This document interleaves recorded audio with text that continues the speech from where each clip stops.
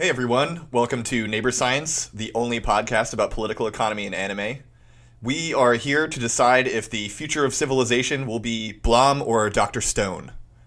And today we are talking about the factory system, everybody's favorite way to do work.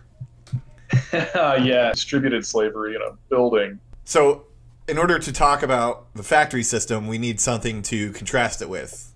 What came before the factory system? So the answer to that, of course, is the putting out system, which I think is a very funny and vaguely sexual name. I mean, I was gonna say if I'd had a putting out system in my 20s, I wouldn't have gone to grad school. I'd be fine. Yeah, it's called Tinder, I think. Well, that is for most people far from systematic, but then I guess it's called sex work. sex work is a system. Yeah. Yeah, it's a bit like a factory. Putting out work is work, okay? Yes, it is. That is true. Yes. Yeah. So a lot of people might know this more as like the workshop system or like the cottage crafts system or something like that. So it's basically the system that was used in the ancient and medieval era, which continues today even in some places. And basically, it's where a central contractor hires small shops to produce a run of goods, as opposed to it being done in a central place of manufacturing, like a factory. Gotcha. Okay, that makes sense. Yeah. Yeah. So instead of having one centralized building where a bunch of people do small operations to produce like semi-finished products, and then eventually come out with a fully fledged product. The putting out system was there was some semi-finished products, but mostly it was you would get materials and then make a finished product, and it would just happen in a bunch of little cottages or workshops instead of one big factory. Right. And right.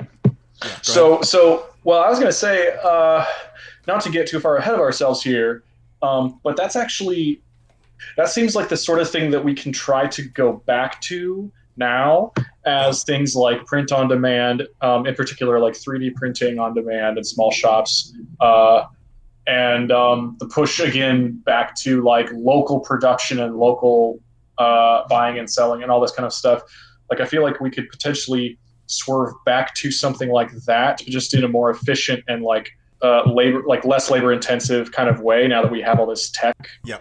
So we could actually potentially return to that as like a norm, and like save ourselves a lot of time, energy, and grief if we can just kind of break free of, all this.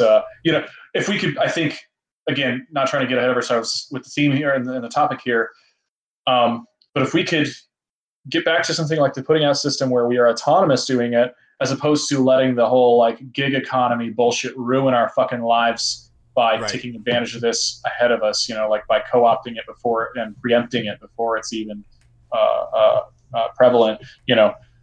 I think that's something that we could work toward. I mean, anyway. Well, one of the great things about the putting out system was that it tended to be done as piecework instead of wage work, which piecework is like so fucking rare now. Yeah, I can't think of an industry that really uses it anymore.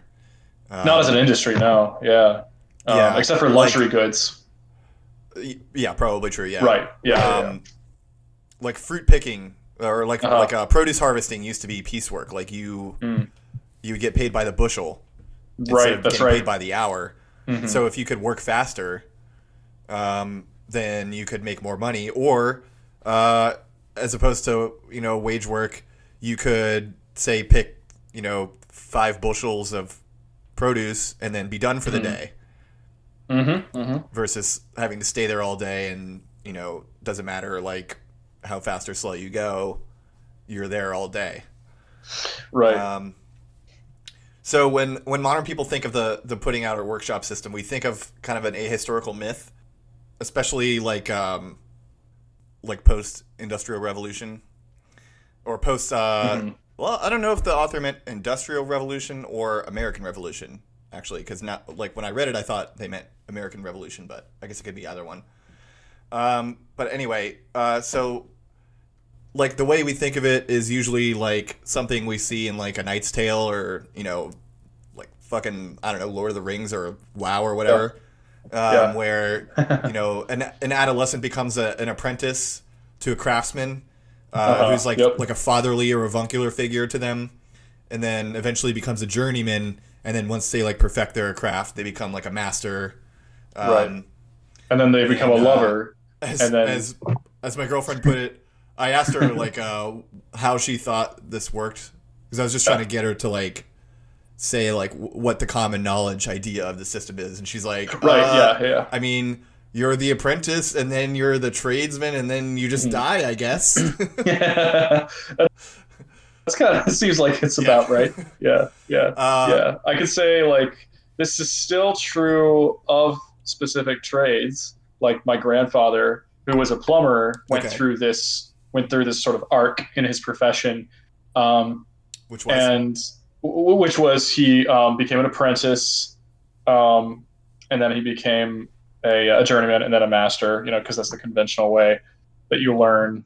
Yeah. So his whole family. So this is kind of like a little snapshot of like one way that these industries have worked and can still work in this sort of very traditional sense, or in the traditional sort of format, is that like they had a family business. I think it went back like 2 generations before him, where somebody learned to be a plumber, and then they started like a plumbing sort of shop like this. And then they raised whichever of their kids wanted to be involved in the family business, they trained them from kids, so they start as an apprentice when they're like, I think 12 or 13 or so. And they just start kind of helping around and shit like that and getting like a general sense of how things are run by the big people, their dad, their uncle, whatever. And then eventually they become skilled at a basic level enough to trust them with more duties and stuff like that. And to kind of directly help out like the master plumbers and stuff. And then they become a journeyman. And then as a journeyman, they're actually able to fulfill a lot of this work, up till the point where they're kind of considered to have mastered all of these skills. And then that's why they become the master in the sense that they're a master of the skills. And so this is kind of one of those ambiguities in the term master, where you can be the master of the shop, as in the like owner, runner, whatever, business runner, the executive, right. But the point of calling them the master in the trades is to indicate that they have, general mastery of those skills that are necessary to basically respond to any need within that sort of cone. So this is just to clarify for listeners, kind of like the titles, how it seems to have worked traditionally. And it was a way to kind of keep the work, keep the structure of the work sort of flowing and steady without risking too much on inexperienced workers. And in this kind of family shop model, of course, like the apprentice and the journeyman are making less, partly because this idea of risk, I guess, and also partly because they're being taken care of by the shop and the family, and so there's basically this kind of socially reproductive work that's being contributed to their well-being that isn't just money, so it's a bit like benefits. They're still kind of getting the benefits of being part of that shop. They have steady work. As long as they're not fucking up, they get to stay there, and it's pretty much a job for life as long as they continue to do good work.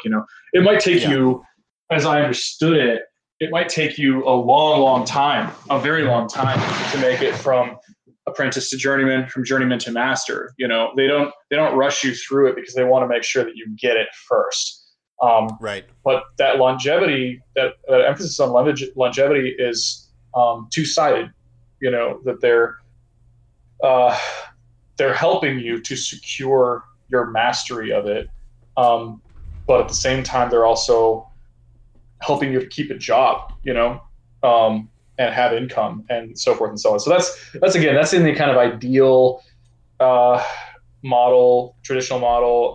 And that's definitely what I understand to be the case for, my grandfather and his family and how they operated it. Okay. Right. So it's like, and I'm not trying to just rationalize because he was a small business owner when he became the master plumber and all this shit. It's the family business, all this stuff.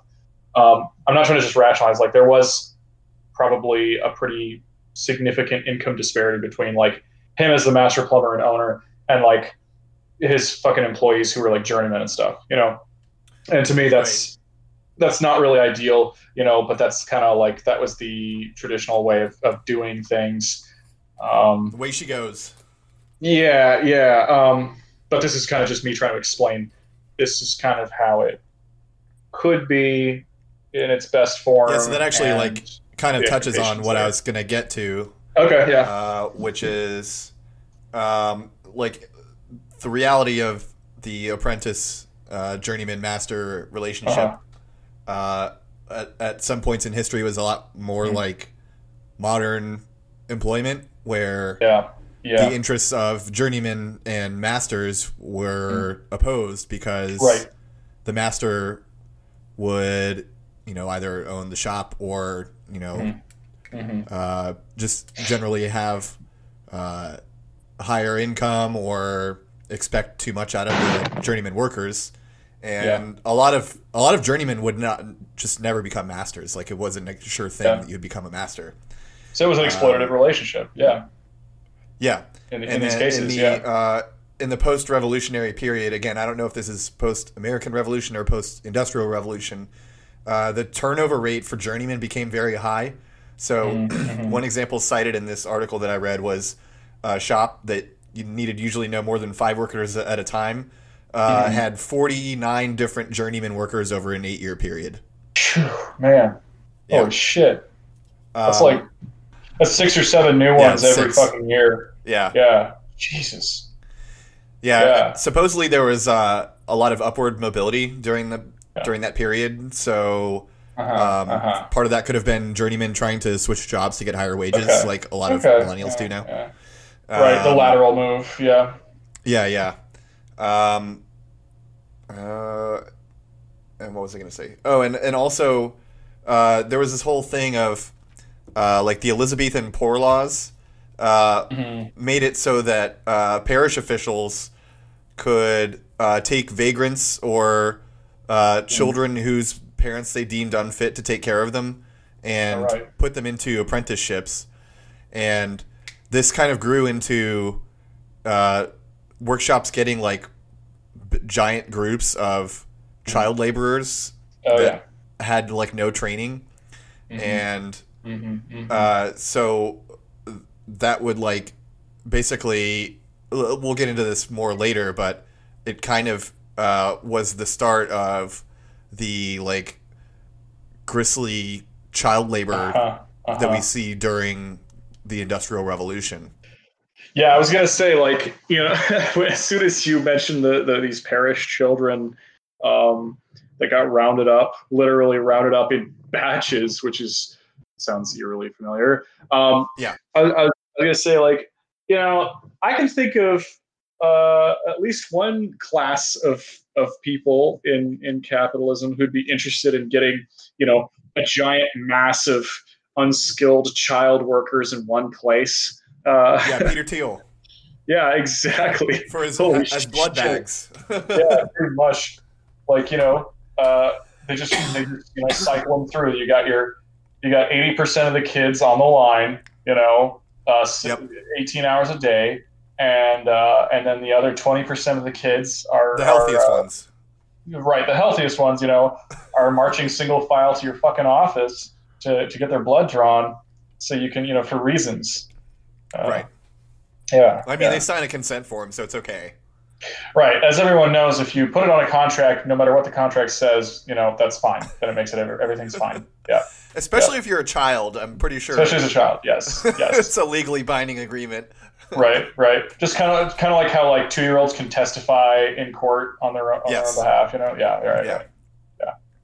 Yeah. And so before we move on to the factory system, this is a little out of band, but I think it's very interesting and worth reading in full. I think it's from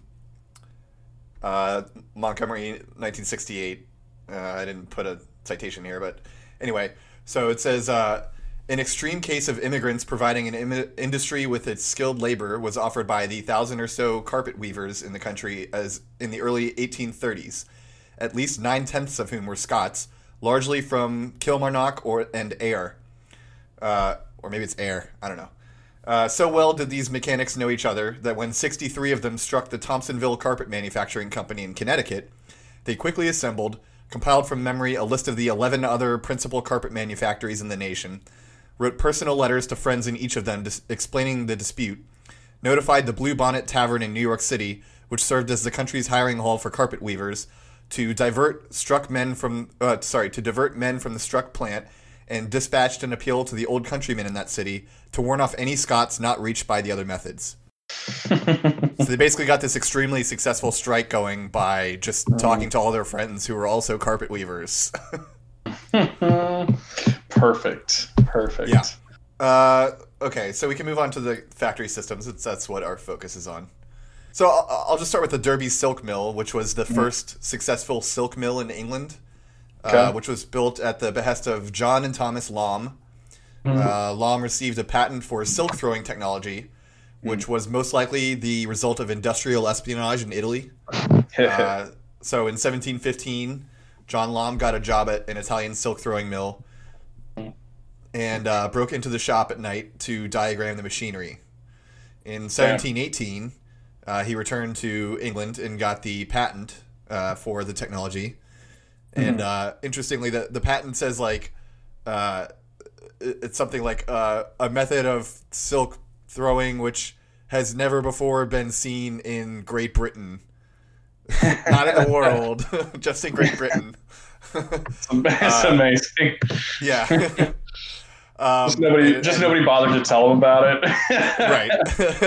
Like, well, everybody knows that. I don't know why I have to explain it. Right. So he got a patent for that technology, and then he had a mill built in Derby. And I could not figure out where he got the funds to actually do that, because prior to this, he was a journeyman mercer, which is a silk thrower. Yeah, I know. I bet it was if he was just a journeyman with no quote unquote capital up till then, I wouldn't be surprised if he got a loan or even a gift from somebody simply because he was the motherfucker who stole the diagram or stole the idea, whatever. Because that's one of those examples in capitalism where you can sort of kind of self-make, is when you're like, oh, actually, I also think the Crown is funding a lot of stuff. Oh yeah, I wouldn't be surprised. Yeah, because they just wanted to shit stuff out and get as advanced as possible because they're an empire and it makes sense for them to do that. Yeah, that makes sense. Okay. Right. Mm-hmm. So this is kind of mixed up. So William Hutton, who is a famous poet, I think, he worked at the Derby Silk Mill, and he described long hours, low wages, and common beatings, and that work continued as long as it was physically possible. So they basically only shut down for bad weather or mandated holidays or shit like that. Jesus Christ. Yeah. But that's not slavery. I think Hutton was working 12 hours a day or some shit like that.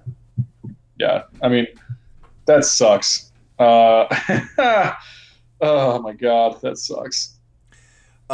So while I was researching this, one of our friends, Nathan, the French kid, came back to our group DM on Twitter. And, how nice. Apologize for leaving us, obviously. Yeah. Groveled for days. Right. We hazed the shit out of him for the second time. He's not doing too well now, but he'll recover eventually. Right. We made him batch off into the skull and everything. But he started talking about some research that his dad was doing, Pierre Gervais. which is very interesting. He studies accounting in like the 18th and 19th century, Oh, and cool. so he's looking at the account books of factories, and Oh, this is depressing. his current work. Apparently, until at least the 1830s, wage laborers were not typically employed. He said in factories, but I think what it actually is by factory owners. Okay. And so, on the other hand, like the machinery would be rented by the factory owners to independent producers. And so I saw some hints of this in other both other work by Pierre and other stuff that I read for this. And so I think what the arrangement was, the factory owner would rent the equipment to a factory foreman. The factory foreman would be an independent person who may also be hired by someone else who has the capital to hire, a foreman. And the foreman would hire all of the wage laborers who would then work the machines. And part of the reason I think this is because of William Hutton's description of working at the Derby Silk Mill, where obviously he was being paid wages if he's complaining about low wages. Unless he's talking about, I mean, I feel like if it weren't wage labor, he would describe like low piece rates or something like that, you know? And so I think that's what was happening was the chain went factory owner to independent foreman to hired wage labor. So I think that's pretty interesting. And let's see. Oh, the earliest. So that's the Derby Silk Mill. The earliest factory that we know of, at least in England, was a water mill in I think it's pronounced Lyme Regis. I don't know. It was found in a cadastral survey carried out by William the Conqueror in 1066. Ah, yes, the big one. Yes. Yes. Yeah. How they figured out how to parcel out all the new stolen land to all their favorite buddies. Right. So. Okay. Sorry, this is a little disorganized, but so I don't know where I heard this, but this is fairly recent, and the reason that I wanted to do this episode, unfortunately, I was not able to find any good research on it because I just couldn't construct the right query. Sure. But I remember hearing or reading that factories actually preceded industrialization. So the narrative that we have of the Industrial Revolution was we used to work in workshops, and then some really smart guys figured out how to build machinery for the first time ever in history. Oh, right, that narrative, yeah. And So then suddenly miraculously you just had to common. make factories. Right. Right.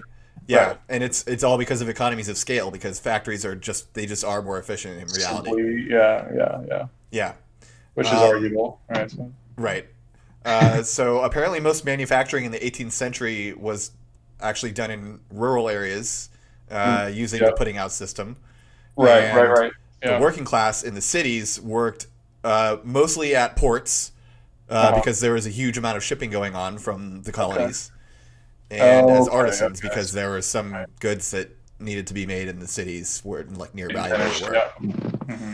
Yeah. And so I'm like, based on this, I was starting to think that like if the fact that if it is true that factories preceded industrialization, factories probably served the purpose of employing large either recently unemployed or like newly employed workers with little training, such as the parish children.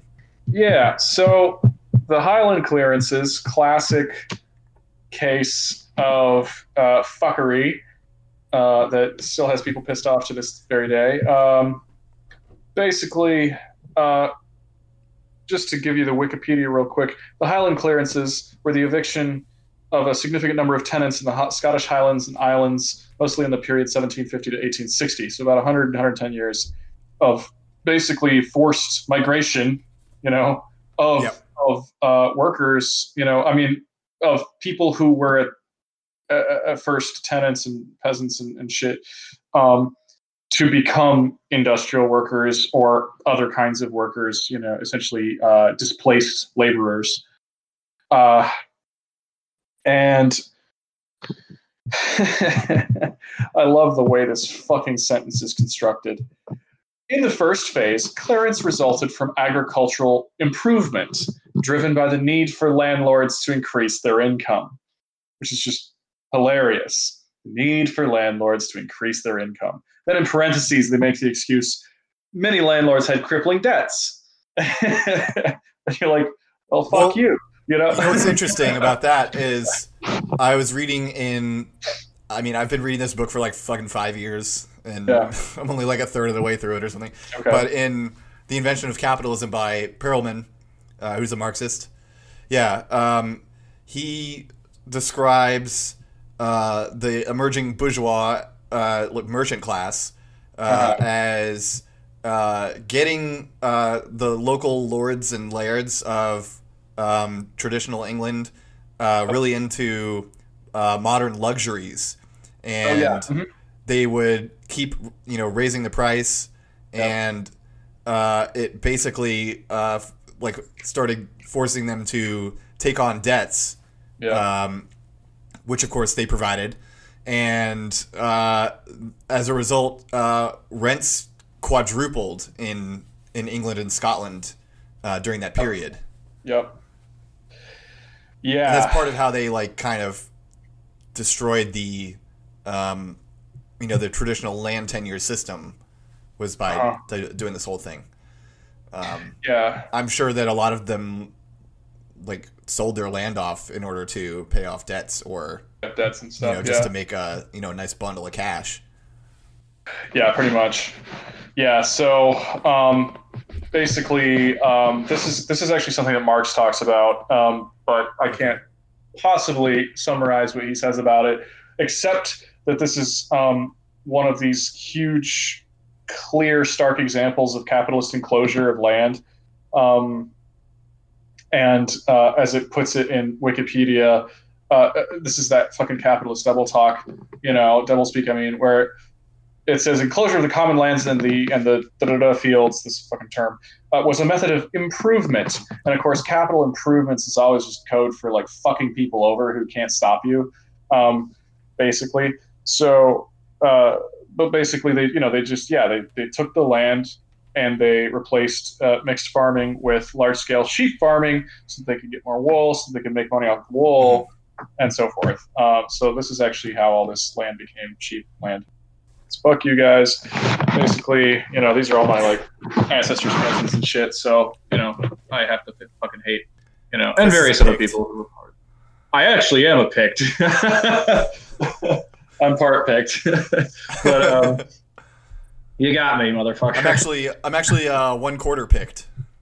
Oh, cool. Well, I guess we're cool then. Yeah. That means I can wear their traditional clothing and everything. Hell yeah. And do all their dances and stuff. Yeah. Yeah, I'm an expert in the Pictish dances. You can't see me. I'm doing it right now. And I'm making mysterious... I can hear you playing the traditional Pict drum. Yes. So, this actually, the Highland clearances, in some ways, its role has been, I think, misunderstood and exaggerated for cultural reasons, but in other ways it cannot be overstated. It is a massive case of just capitalist, not just exploitation, but forced migration, essentially a kind of genocide, that through migration, and also by just forcing people who shouldn't have been forced off to go and not have this self-sustaining work that they had before, but to become to be forced into displaced labor arrangements, and instability and all this shit. And then a lot of them eventually went to North America. Anyway, so I'm sure that a lot of them were part of the masses of people who were then considered quote unquote unskilled. And of course, we've discussed what unskilled really means in, capitalist political economy. It just means they don't want to pay you very much because they fucking don't give a fuck about you. But so you've got Scots, you've got children, and you probably obviously you have women who are all considered these kind of unskilled, just kind of. Well, I'm not sure if women exist. Oh, well, okay. So theoretically, women, if they existed at this time, there are only one gender. Fair.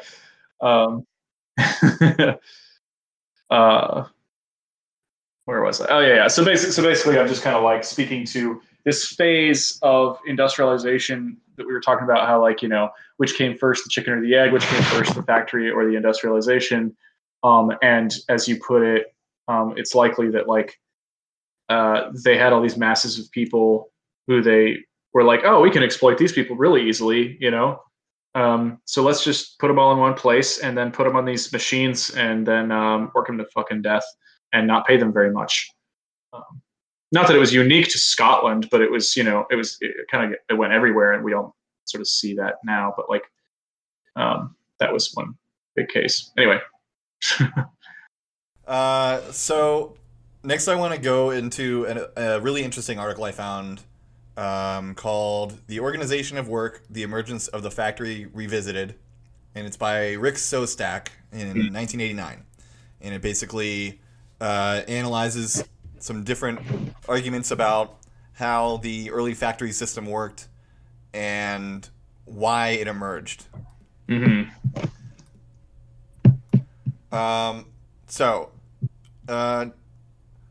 According to the article, the development of the factory happened simultaneously with the development of supervised production. And he even argues that the primary advantage of the factory was actually the ability for labor to be supervised. So in the workshop system, you have a bunch of people in these different houses, usually just their house. So you can't have a foreman supervising all those people because they're all in different places. But if you're in a factory, you have a bunch of people in one building, and a foreman can easily, saunter around and yell at people and beat them with sticks and stuff. Right. Yeah. Kind of like a plantation, but with a roof on it. Yeah. Mm-hmm. So he raises a really interesting question, which is, why was the putting out system used for centuries and then suddenly abandoned in the 18th century? Factories, as I already pointed out, were not non-existent through history. There was one as early as 1066. Mm-hmm. So the traditional explanation is, we already touched on it, technology favored the factory, because some smart guy invented machines that we needed to put them in factories because, factories are more efficient and stuff like that. Mm-hmm. So, let's see.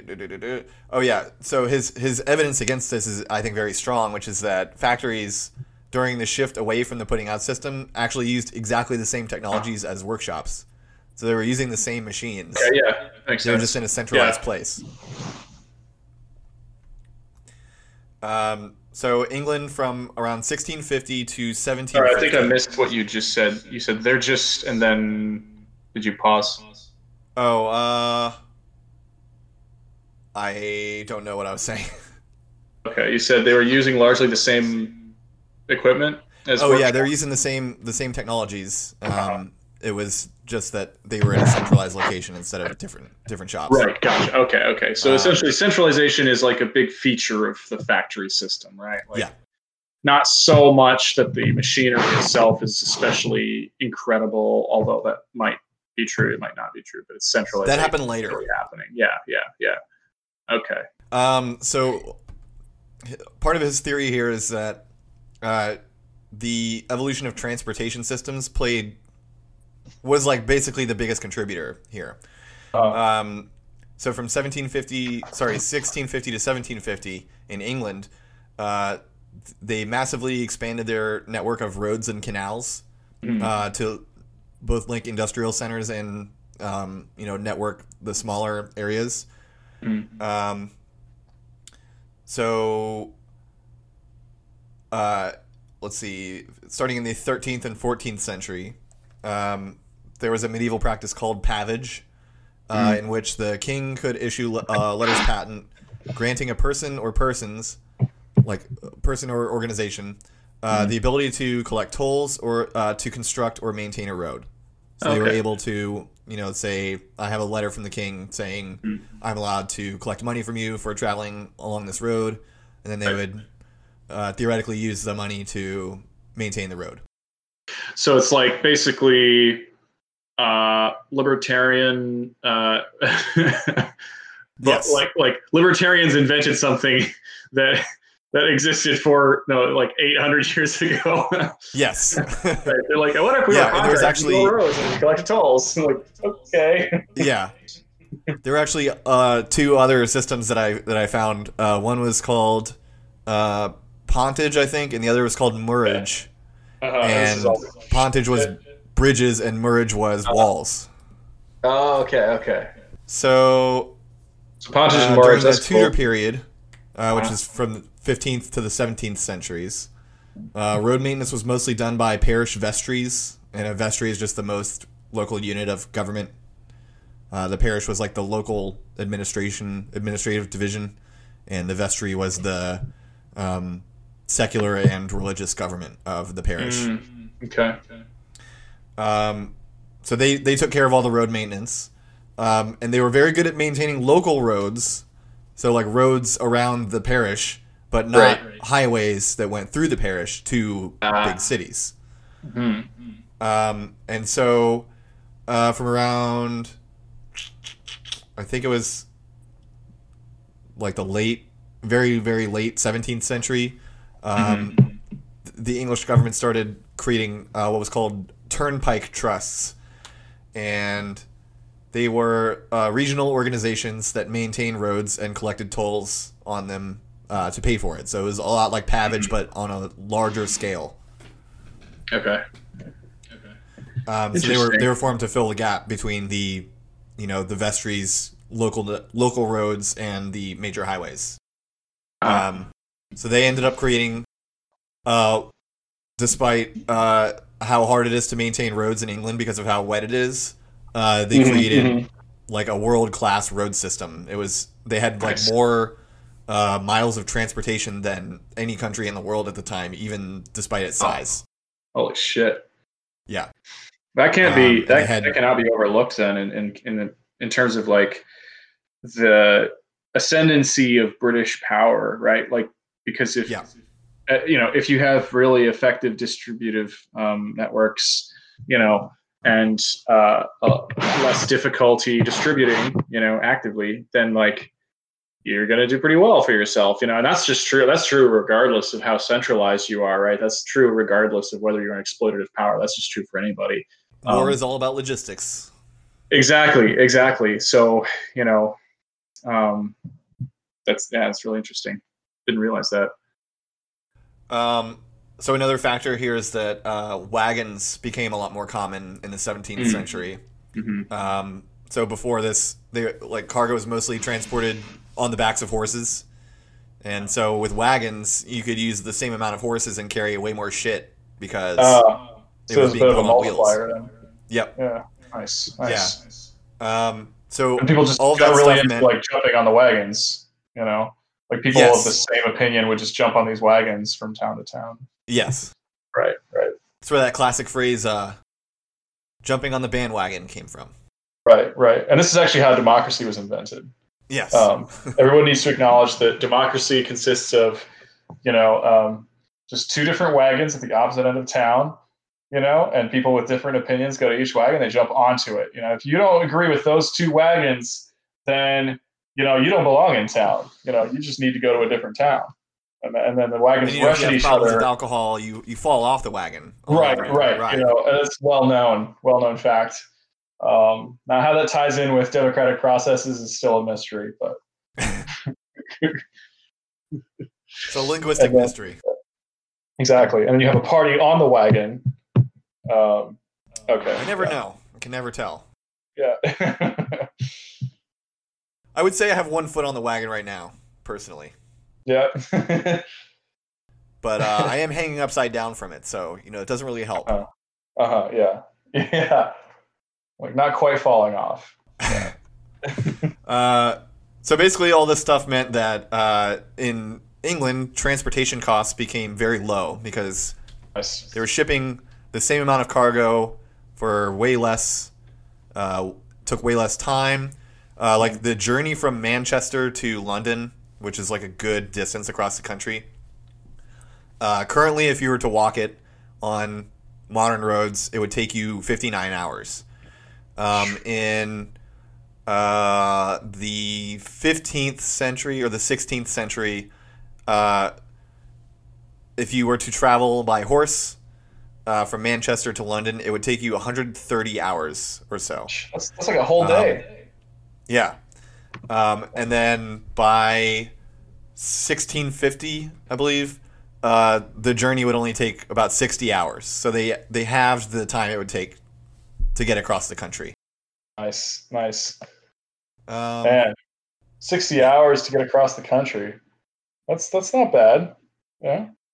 yeah, I think it's pretty good. Yeah, Um, you get across, you do a little picnic, you come back, home by dinner. and they were actually like part of the Turnpike Trust thing was like people could kind of just like hop on a wagon, like you were saying, kind of jokingly, but like Gotcha. they're really good. Got him. Yeah. Nice. Nice. So people could just like go around the country, which I'm sure made it easier for unemployed workers to go to the city and work in a factory. Right, right. So, you see a bunch of dudes on a wagon. They're all, looking chipper and happy. And you're like, oh, where are you going? Oh, I'm going down to London to get exploited. Oh, awesome. Let me join. Let me jump on that bandwagon. Yeah. Everyone's welcome. That's called a callback, folks. So the transportation cost thing had a number of effects that made factories more advantageous. The cost of shipping food and maintaining inventories fell. Shipping food for obvious reasons, and maintaining inventories because the more quick and reliable your transportation is, the less of your inputs that you have to keep, and the faster you can get rid of the outputs that you produce. Exactly. Well, this is a lead up. Like, they didn't know it at the time, but I'm sure a lot of them had an inkling of what would eventually become in the 20th century just-in-time distribution. That's exactly what I was about to say. Damn. Okay, go ahead. Oh no, go ahead, man. Okay, so just-in-time distribution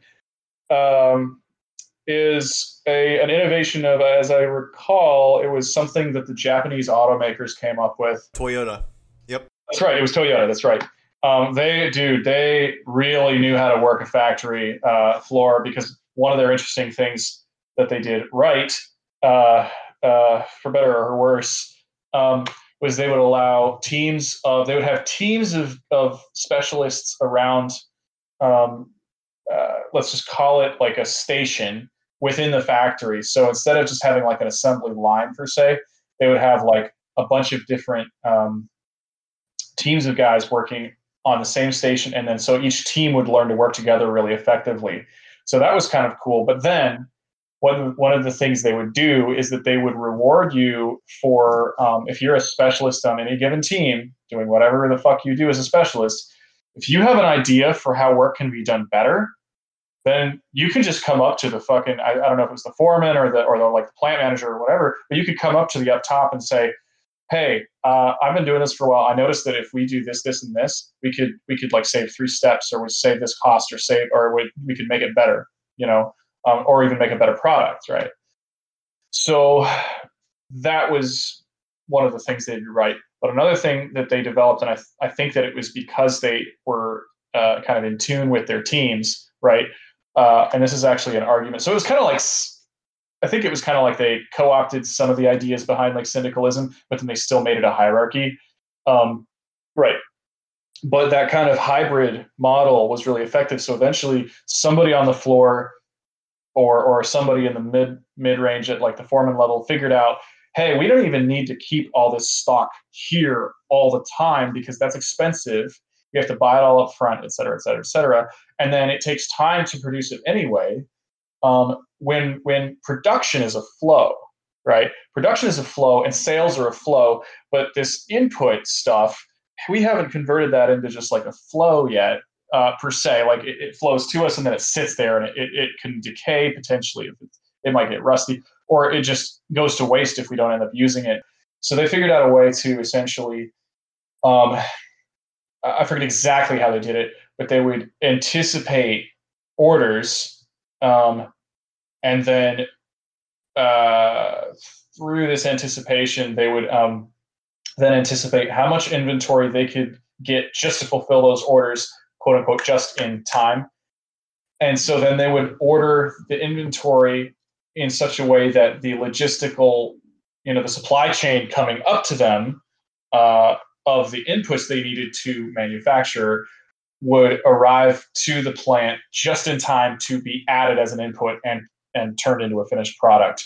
So they didn't have to store all this shit all the time, like in the old days. If that makes any sense, I'm not sure if it was a bit of an ass back. Yeah, it's actually called the economic order quantity. It's part of queuing theory. I think we should just do a whole episode on the Toyota manufacturing system because we could easily get into Toyota everything. They really revolutionized manufacturing. Yeah. Like, it's crazy. Yeah, they really did. Yeah. So then grocery stores in the States started to use the Toyota just in time, but for like food and stuff. So that's actually an interesting adaptation. But go ahead. Yeah. It's basically used everywhere now, I think. Yeah. Any large business anyway.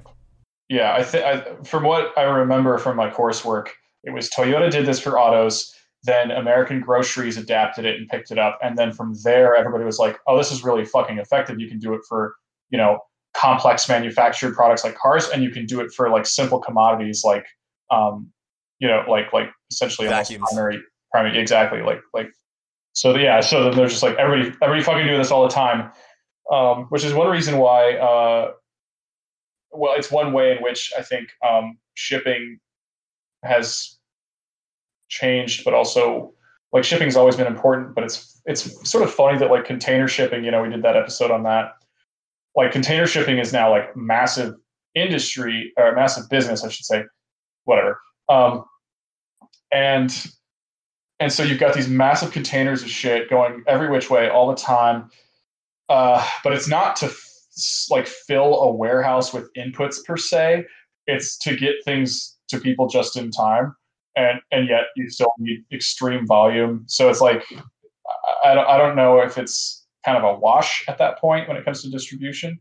But what it does mean is that the massive shipping and distribution flows that are now out there and that are necessary for just-in-time production to work, those distribution channels and the rate of travel and everything become that much more important and therefore that much more expensive when they fail or break down or are delayed, right? Because then manufacturing just can't happen. And so it's a time and cost saver when you can make just-in-time work, but when there's some kind of distributional problem, they're just fucked. So that's just something to keep in mind, listeners. Just something to keep in mind. So workers started to specialize further, performing smaller tasks repeatedly. SoStack says this would drive up the cost of transportation for workshops as semi-finished parts move between shops and cottages. But I don't see any reason to think that the increased specialization caused the shift to the factory as opposed to like being the result of it. He doesn't really even ask that question, let alone like provide any evidence to support it. I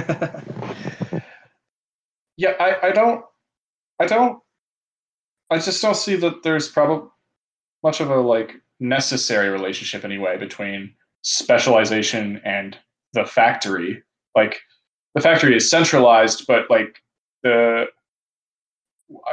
if you want to talk about a need for specialization, you talk about like workshops and stuff, and so I mean, I guess his thing, right? Like the factory is where mass labor happens. You would be doing an assembly line production, right. But that's the funny thing, right? Is that this is where that kind of unskilled, terminology comes in. Is that you look at an assembly line, and the whole idea is sure, it's a specialization of a kind, I guess, but it's very like rudimentary specialization in many cases. It's check. Well, so in my case, I worked at a fucking factory. It was my first paid job, and I was there for almost a month, and it sucked. But I was a TIG welder, and I would weld 7 bushings at a time, which are the oil injectors for pistons in a car engine, and I would have to use a TIG welding gun, which is tungsten and gas. So it'd be this sharp tungsten rod that was like gripped by a thing, and you'd like have a foot pedal that would send charge to the tungsten, like a high amount of charge that would heat it up, just like in a light bulb, like a conventional light bulb, right? And the sharp point of the tungsten rod would then essentially become extremely hot. And then if you touched it to something like steel, then it would spark and weld it, right? So I would weld, right? So I'd weld this nut to this pipette right at the join where there was like a hole in the nut, like on the side. And I would do that 7 at a time, and the goal was to get like 2,000 or 3,000 of these done a day. Okay, fun. Usually you nut in a hole. Yeah, with my pipette. 7 at a time. But yeah, so that's a really cute name. Pipette. Makes it seem very dainty. Yes, Pipette is actually my favorite character in Les Mis. But anyway, yeah. So I was a specialist, right? It's kind of the point of me saying all this, besides making a jerk off joke. But like, so I was a specialist in TIG welding. That was the entry level job at this factory before they let you do anything else, and you have to pretty much prove yourself because it's just this monotonous bullshit. And yes, there is a knack to it, and yes, you should be paid a fair wage for it. But beyond a certain point, as long as your hands aren't constantly shaking and your eyes aren't fucked up, almost anybody could probably figure out how to do this. If there's a knack to it, and then once you get that knack down, then the primary concerns for you are staying sane and focused for 8 hours at a time, and just not fucking up more than a few per day, and that's pretty much it. Yeah. So yes, I was a specialist, but I wasn't a specialist the way that say a nuclear engineer. Alzheimer's, right? Or yeah, exactly. Like an Alzheimer's doctor or a nuclear engineer is a specialist, right? So it's really interesting that this term is used in econ to say any number of these things, right? Any range of quote unquote specialization. Yeah, I mean it's really just hyper specialization, right? Because a specific type of doctor still has a whole range of skills. Exactly. But exactly. If you're working on a large hyper specialized assembly line job, you're only expected to have a single skill. Yeah. Yeah. And this is where that kind of reasoning comes in, that capitalism, industrial capitalism, as we know it, makes an effort to turn people into machines, to kind of make them useless, right? Which again is kind of a Marx thing, but it's anybody can fucking understand that, right? It makes you less and less useful to the system, even though you're necessary to the running of the system, because it de-skills you in so many ways, and so forth and so on. And what's fucking depressing about it. I was going to say that de-skill is actually kind of I don't know. I mean, I guess it's kind of true, but it also kind of buys into the unskilled labor language, Right. Yeah. I kind of think hyper specialization is probably a better term. Well, let's put it this way, and I agree. De-skilling to me in this context, much of it means to me, you take these people. So, for example, the Highland clearances, right? You've got these people who are tenant homesteader types, forcibly resettled, right? Yeah, they have this massive range of skills and know-how and rich kind of cultural history and context and economic, industrial and agricultural history and context, and all these things that they are able to do. Now, maybe they don't do all of these things at expert levels. Maybe they don't do all of these things as well as any other person can, but they do it well enough to survive and live and subsist. Then they're taken off that land. They are forced off. They're put into this situation where there's like 300 of them in a fucking, unventilated, brutality building, and, working 12 to 16 hours a fucking day, and getting fucking abused, and the women are getting fucking molested and raped, and the kids probably are too, by and large, and all this full fucking shit, and they're not getting paid very much, right? And then, of course, the rent's high because they don't own their own fucking home anymore. And in this case, de-skilling really is that they have skills that are useful, and they have capabilities and capacities that are useful to themselves, that are their right to be able to use, but they're being deprived of the opportunity, and their rights are being trampled, to do those things. And so then they're reduced in their role and in their capacities, essentially by somewhere between coercion and entrapment, to not exercise the skills which are good for them. Yeah. But to exercise a very limited array of skills, very simple skills that are good for the people who run the factory and own it. And to me, that's really what de-skilling ought to mean. It's interesting you use the Highlanders as an example, because another thing that I read in The Invention of Capitalism was that like a Scotsman, like a traditional Scotsman, could make a pair of shoes called brogues in about 2 hours. But if they were to do wage labor for them, it would take them like days to be able to afford a pair of shoes, which were even lower quality than the brogues were. Yep, exactly. And this is the insane thing about like capitalist industrial practices. Is I was thinking about this the other day, and also for most of my life. But like you think about things like shoes, shirts, furniture, right? All these things that are craft commodities, that are finished goods that traditionally would be made by to borrow the structure and the term that we were talking about earlier, the master or the journeyman, journey person, or your wife, right.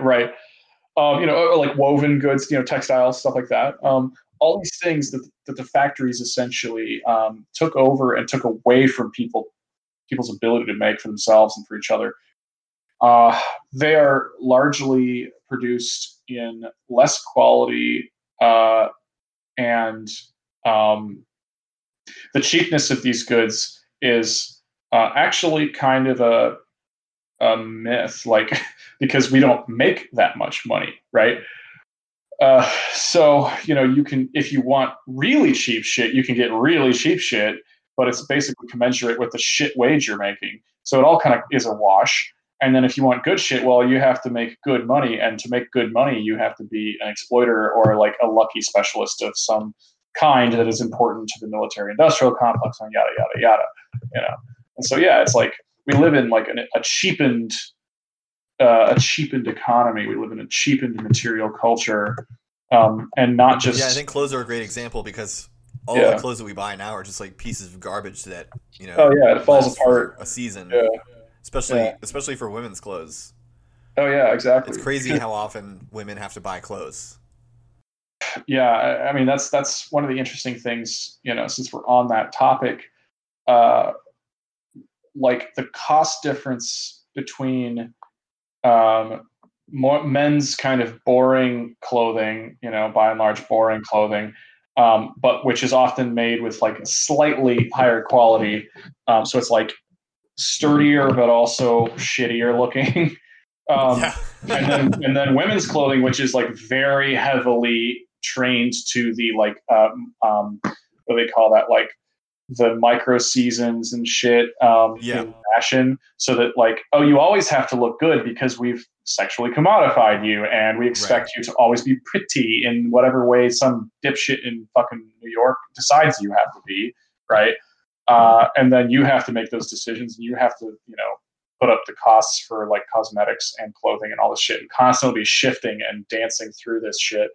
And then, but then the expectation in like the kind of heteropatriarchy is that like, well, if you're a rich man, you'll just get something that like is tailor made, and you're just like, you look good all the time, and it's like high quality, and fuck you. And if you're not a rich man, fuck you automatically, so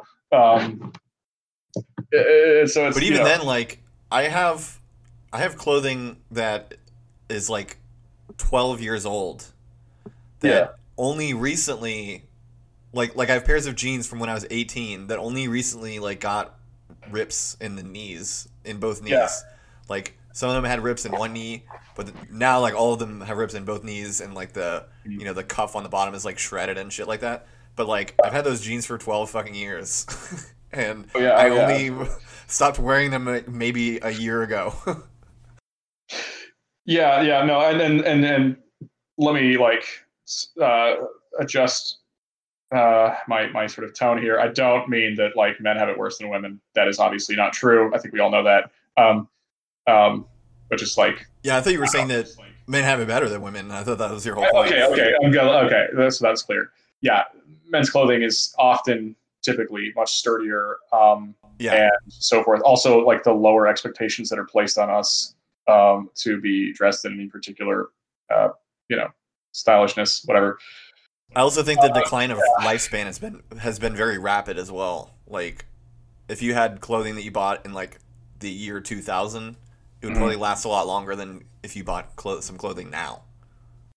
Yeah. I think between the sort of just the general cheapening of clothing and all that, and also like the shift toward like I think the term is thinner fabrics. Thinner fabrics and all this shit, and then also stitches.